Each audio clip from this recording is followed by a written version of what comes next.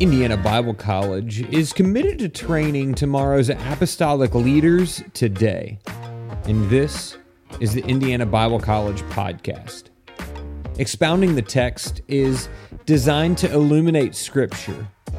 Each episode, we will observe a text of Scripture, interpret it, correlate it to other portions of Scripture, and then apply it to our lives. And that is both good exegesis and enriches understanding. Reverend Tyler Bryant joins us here on Expounding the Text today. But before we get to his episode, Reverend Bryant is a recent guest of another wonderful apostolic podcast called Poitras Ponderings. Reverend James Poitras is, of course, no stranger to Indiana Bible College. He is a graduate and joins us annually at our IBC Missions Conference. And he and his family have started a podcast where they sit down and share their excellent thoughts. If you like quality apostolic content, well, then you will love Poitras Ponderings. So be sure and check them out wherever you enjoy streaming your podcast. Today, we are going to stream another episode of Expounding the Text with Reverend Tyler Bryant, discussing Psalms 61. Let's dig in. Welcome, Reverend Tyler Bryant, the Director of Distance Learning. We've had a chance to hear from you on our podcast before with sermons that you preached in chapel, but I am personally excited that you are here on Expounding the Text. Thank you very much. It's a pleasure to be here. So we are going to read 8 verses. Is that right? All of Psalm 61? Yeah, it's a short chapter. Let's just read the whole thing. Yeah. All right, let's go. Psalm 61. Hear my cry, O God. Attend unto my prayer. From the end of the earth will I cry unto thee when my heart is overwhelmed. Lead me to the rock that is higher than I. For thou hast been a shelter for me and a strong tower from the enemy. I will abide in thy tabernacle forever. I will trust in the covert of thy wings, Selah. For thou, O God, hast heard my vows. Thou hast given me the heritage of those that fear Thou hast given me the heritage of those that fear thy name. Thou wilt prolong the king's life and his years as many generations. He shall abide before God forever. O prepare mercy and truth, which may preserve him. So will I sing praise unto thy name forever, that I may daily perform my vows. Amen. Well, amen. The word, as they say in some religions, the word of the Lord. Amen. Yeah, exactly.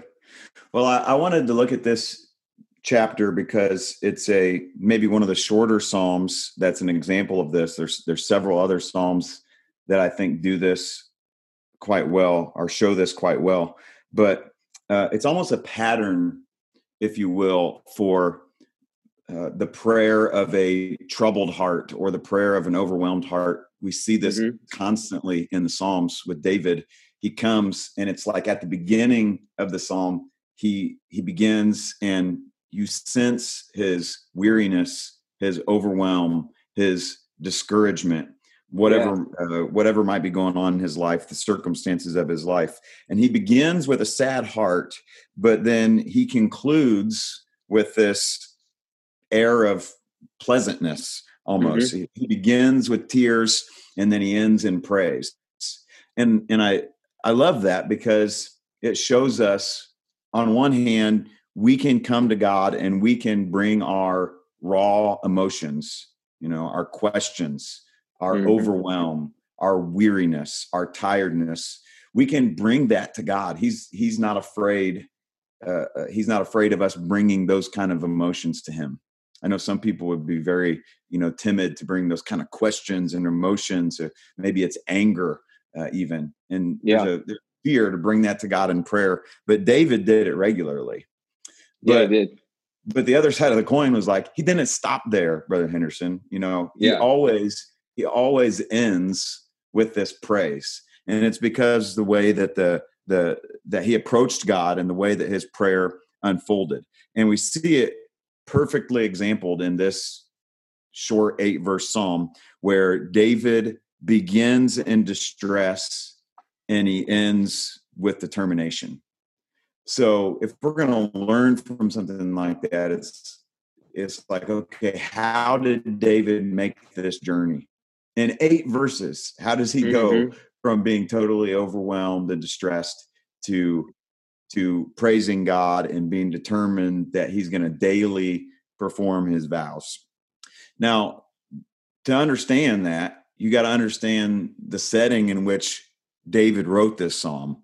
And it's generally agreed upon that David probably wrote this psalm while he was in exile during the rebellion of his son Absalom. So that immediately puts his feelings into context, why he felt so overwhelmed when he first came. He was right. He'd been banished from the spot that was the center of his delight, from the city and from the place where the tabernacle was, and he'd been driven out of the land of promise, and now he feels like he's at the ends of the earth. I mean, I think that's what he says basically. Verse number 2, from the end of the earth will I cry out unto thee. So David is feeling like he has basically come, maybe if we put it in modern day vernacular, it's the end of the world. You know, like I've come to the end of the world. I've come to the end of my rope. And in spite of his distance from the sanctuary, from the house of prayer, where he was used to, performing his vows and doing those things, he said, from the end of the earth, from the most remote and obscure corner of the country, from the place where I'm at the end of my rope, I'm going to cry out to you. And it tells us immediately, first of all, there's no place that's unsuitable for prayer, right? There's no place where there's no feeling that we couldn't bring that to God and bring our prayer to God. And so whatever comes, whatever situation, whatever circumstance, I'm gonna cry. And then he makes it very clear, you know, who he's crying to thee, right? I'm not gonna go call all my friends and get their opinion about it. I'm not gonna go, post it on social media to get people's pity or opinions, but I'm going to cry out to God, right? I'm going to call to God, and I trust that he's going to give me an answer. So it's great because, and I'm sure you've experienced this, Brother Henderson, but faith's greatest triumphs come from trials, right? They come from the climb, not from the mountaintop experience. And so we see this in this example from the life of David. And of course, many things can cause our hearts to be overwhelmed. I mean, my goodness, just look, all you got to do is turn the news on today. I was going to say, welcome to 2020. Yeah. It's like, wow. I mean, every day it seems like there's something new for you to be worried about or fearful of. So, I mean, the economy, nobody knows about the economy. You got the pandemic, you got issues with race relations, you got the riots, and you got the changing of the institutions of our country. I mean, it's like things are constantly changing every day. And there's a lot of things that could cause our hearts to be overwhelmed. That doesn't even consider the normal everyday things that people face in their life. Life is full of trials. Life is full of trouble. And so David is dealing with this. And the question is, what do I do when I feel like I'm at the end of the world, at the end of the proverbial rope, when I have nowhere else to turn? Where do I turn, and what do I do? When my heart is overwhelmed, David said, lead me to the rock that is higher than I. So just those two words, lead me. Like I get a couple different things out of that. First of all, he's saying, I don't know the way. Mm-hmm. That's kind of a big step right there. If you just admit, like, I don't know the way, I'm going to need you to lead me. So he's saying, I don't know the way. I need you to reveal the way to me. And of course, the rock is Jesus, right? We know that from the New Testament. We see him as the rock, and he is one that's showing us the way. And that lead me also is like a confession of, like, I need you to enable me to go the way. Like, I need you to work the faith in me. I need you to cause it to happen, and then uplift me when I can't make the journey myself. I need you to do for me what is even beyond me. And of course, Christ ultimately did that for us in Calvary, right? He paid the price that we can never pay. So he's saying, take me to the rock, which is too high for me to get to unless you help me get to it. And this is really a pivot too, right? That's right. It's a pivot in it. Like, we get from the end of the earth, I will cry unto thee when my heart is overwhelmed. So like, that's still a descriptor of how he's feeling at that moment. But then he launches into this, lead me to the rock that is higher than I. And that's kind of a pivot point in the prayer of what he does. So he doesn't spend very long in the mully grubs, No, he's 2 verses in. He's only 2 verses in to his conversation with God, and he's already changing. He's already pivoting to a place of reliance. Sometimes I'm 2 days in to my prayer with God before I pivot. That's right. Yeah, and surely this prayer was born out of all of the thought and concern that he had been experiencing, right? But when he comes to God and begins talking to God about it, it doesn't take very long for him to pivot, like you said. And he's already talking about, he's already saying, I am totally dependent upon you. But then notice what he does when you turn to verses 3 and 4. It's even another level. Like he takes the pivot or the turn to the next degree, if you will. He said, thou hast been. So he's talking about the past. He's looking backwards. Thou hast been a shelter for me. I have found in thee a rock higher than I. Therefore, I will trust thou wilt still lead me to that rock. Thou hast been my strong tower from the enemy, and you are as strong as ever, he's saying. And your name is a refuge. Proverbs chapter 18, verse number 10, the name of the Lord is a strong tower. The righteous runneth into it and are safe. So what's going on here is a great lesson that we learn from this prayer of David, is that from the past, circumstances, we gather arguments for present confidence. And he's had quite a few past experiences at this point. If history is right, and you've pointed out that he is probably written this in exile. So Absalom is taken over the kingdom. So he's had Saul chase him. Yep. He has had a man killed. He's had a lot of things in his life that he can point back to and say, you've been a shelter for me. Like as a young, scrawny little guy, lions and bears and giants, and then more political enemies in Saul. And through all of those physical enemies and political enemies, he was like, you know what, God, you've been a strong tower. And when you referenced Proverbs 18:10, I just started thinking, I'm like, did David vocalize that particular phrase? Thou hast been a shelter for me and a strong tower from the enemy. Solomon, author of Proverbs, did he pick that up from his dad, who is the author of this particular psalm? I don't know. Maybe when we get to heaven, we can ask. That's an interesting thought. Yeah. Did you learn that from your daddy? Well, it's such a cool thing. You see David drawing on this past experience to help him through the trial that he's going through right now. And look, that's easy to say right now while we're sitting here talking into these microphones, or if you get up to preach a sermon, that's easy to say. But man, it is so easy when you're in the middle of a trial to forget all of the things that God has already brought you through. It has to be intentional for you to go back to those moments and remember what God has done, and to base your present confidence on what God has already enacted and done in your life. But that's exactly what we see David doing here. Yeah. So then confident based on past victories. That's so powerful. Yeah. So then you see the turn continue in verses 5 and 6. And we won't spend a lot of time there, but then you get into verse number 7 and verse number 8. He makes this statement. He says, prepare mercy and truth, which may preserve him. So he's saying it's mercy and truth, which we see paired up in scripture so often.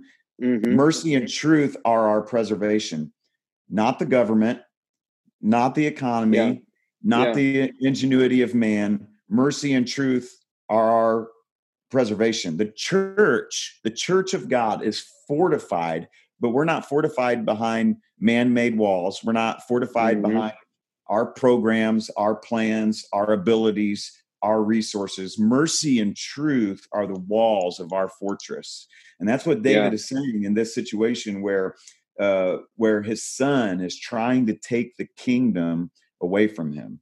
So we need not desire to be better secured than under the protection of God's mercy and truth. There's no safer place that we could possibly be. We can't keep ourselves, and nothing short of divine mercy and truth can do it. And that's what David is confessing. That's where he's getting to at the end of this prayer. And then he says, let my soul live and it shall praise thee. And so we've got to make praising God the work of our time, even to the last. And then it will be made the work of our eternity, and we will be praising him forever. So praising God and paying our vows to him is, as David says here, it's our daily work. And I love that that's where he ends up, is with this determination that regardless of the circumstances, it doesn't matter what I'm going through or how far away I feel like I am from where I wish I was. I'm going to have a daily walk with God. And that's going to be my priority. So it's seeing the big picture. When he leads you to the rock that's higher than you, it changes your perspective. You can see things differently when you experience that, as Brother Jerry Dean would say, that redemptive lift of the Holy Ghost. When you experience that redemptive lift, it lifts you out of the problem, not taking the circumstance away. It lifts your perspective outside of that particular issue and allows you to see things from God's point of view. So this is awesome. If you just look at this psalm in its entirety, you see really from verse number 2 to verse number 8, you see in verse number 2, there's a distance that David is experiencing. He's saying, I've gone to the ends of the earth. There's a distance, there's a distress, but then immediately he begins talking about deliverance, about the defense of God. And then in verse number 4, he's talking about the dwelling. And in verse 7, he's talking about his destiny. And in verse number 8, he's talking about determination. So we see that distance, distress, deliverance, defense, dwelling, destiny, and determination. It's the journey that David takes in just 8 verses. I wish I would have came up with that list by myself. I didn't. I don't remember where I saw it, but it's an awesome list. I love alliteration. That's really good. Yeah. And it's an awesome list. But if I will allow, or if I won't allow rather, or excuse me, let me say it like this. Maybe Rev Kev can edit that part out. I will allow not trouble, no crisis, no distress to shake my confidence in God and my determination and my trust in him. That's the statement that David's making. Nothing is going to shake my confidence in God. And that's where we need to be. And that's what happens when we pray a prayer like this. Yeah. And that is not just Old Testament kingship writing in exile, but Paul writes the exact same thing in Romans 8 when he says, for I reckon that the sufferings of this present time are not worthy to be compared with the glory which shall be revealed in us.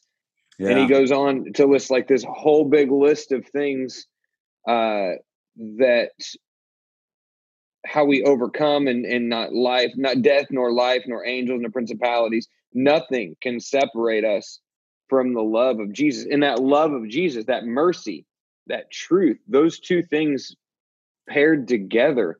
I love the way you said that. They become our defense. Yeah. They protect us from anything. Protect us from literally anything. That's right. And I'm so glad you mentioned that it's not just an Old Testament prayer, because while I was thinking about our conversation this morning, I remembered the sermon that my brother-in-law, who's on the pastoral staff here where I pastor in Marshall, Illinois, he preached a sermon for us on last Sunday from Acts chapter 4. And in Acts chapter 4, we see, Peter and John have been put in prison for preaching a name, and they're released from prison. They're threatened, don't preach in this name anymore. And it says that they come in verse number 23, they come to their own company, they come to the church, and they reported all that the chief priests and elders had said unto them. And when they heard that, they lifted up their voice to God with one accord and said, and notice it's like the same kind of pattern that we see here. Their hearts are very troubled because of the persecution that they're facing. And they lifted up their voice to God with one accord and said, Lord, thou art God, which hast made heaven and earth and the sea and all that in them is. So they're starting with praise and talking about who he is. They're talking about what he's done, who he is, who by the mouth of thy servant David has said, why did the heathen rage and the people imagine vain things? The kings of the earth stood up and the rulers were gathered together against the Lord and against his Christ. For of a truth against thy holy child Jesus, whom thou hast anointed, both Herod and Pontius Pilate with the Gentiles and the people of Israel were gathered together. So now they're listing the enemies. Okay, we've got all these people, powerful government people that have come against us for to do whatsoever thy hand. There too. That's right. Yeah, exactly right. And and it says, Pontius Pilate, he killed Jesus. Exactly. Yeah.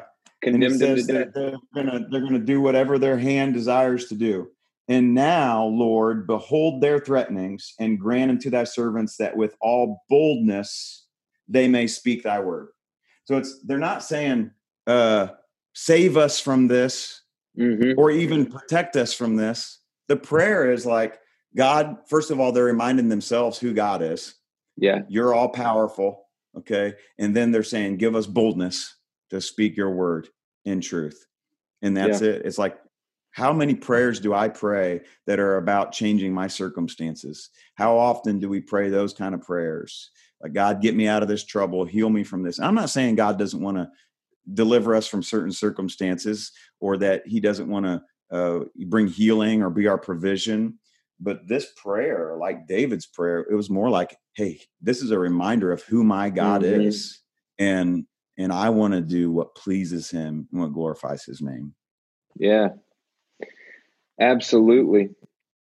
Well, I wonder, Rev, if you mind leading us out, closing prayer. No, not at all. It'd be my honor. Let's pray. Lord, we thank you, Jesus, for your word that guides and leads us.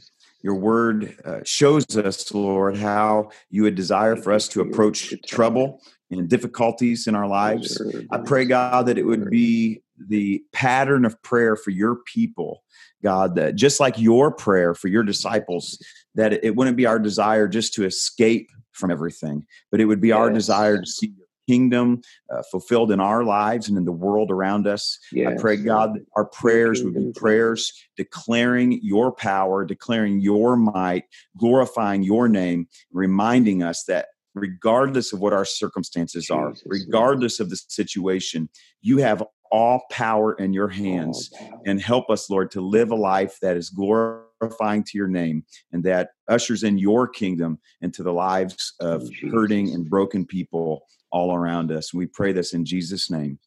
Jesus' name. Amen. Thank you so much, Brother Bryant. Thank you. It's been an honor to be with you on the podcast.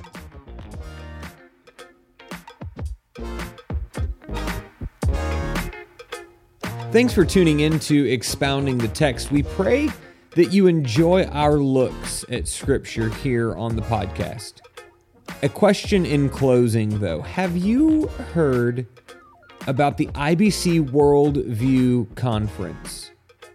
The Worldview Conference is a set of special virtual lectures for young people wanting to engage their mind and strengthen their understanding of the Christian worldview in order to help them combat and overcome the secular worldview that they will encounter on college campuses and in the world. July 30 and 31, 2020 is when this event will take place, and you don't even have to leave your home in order to attend. For more information and to register for this free conference, visit indianabiblecollege.org/worldview. That's indianabiblecollege.org/worldview. We look forward to you joining us for that conference, and God's blessings.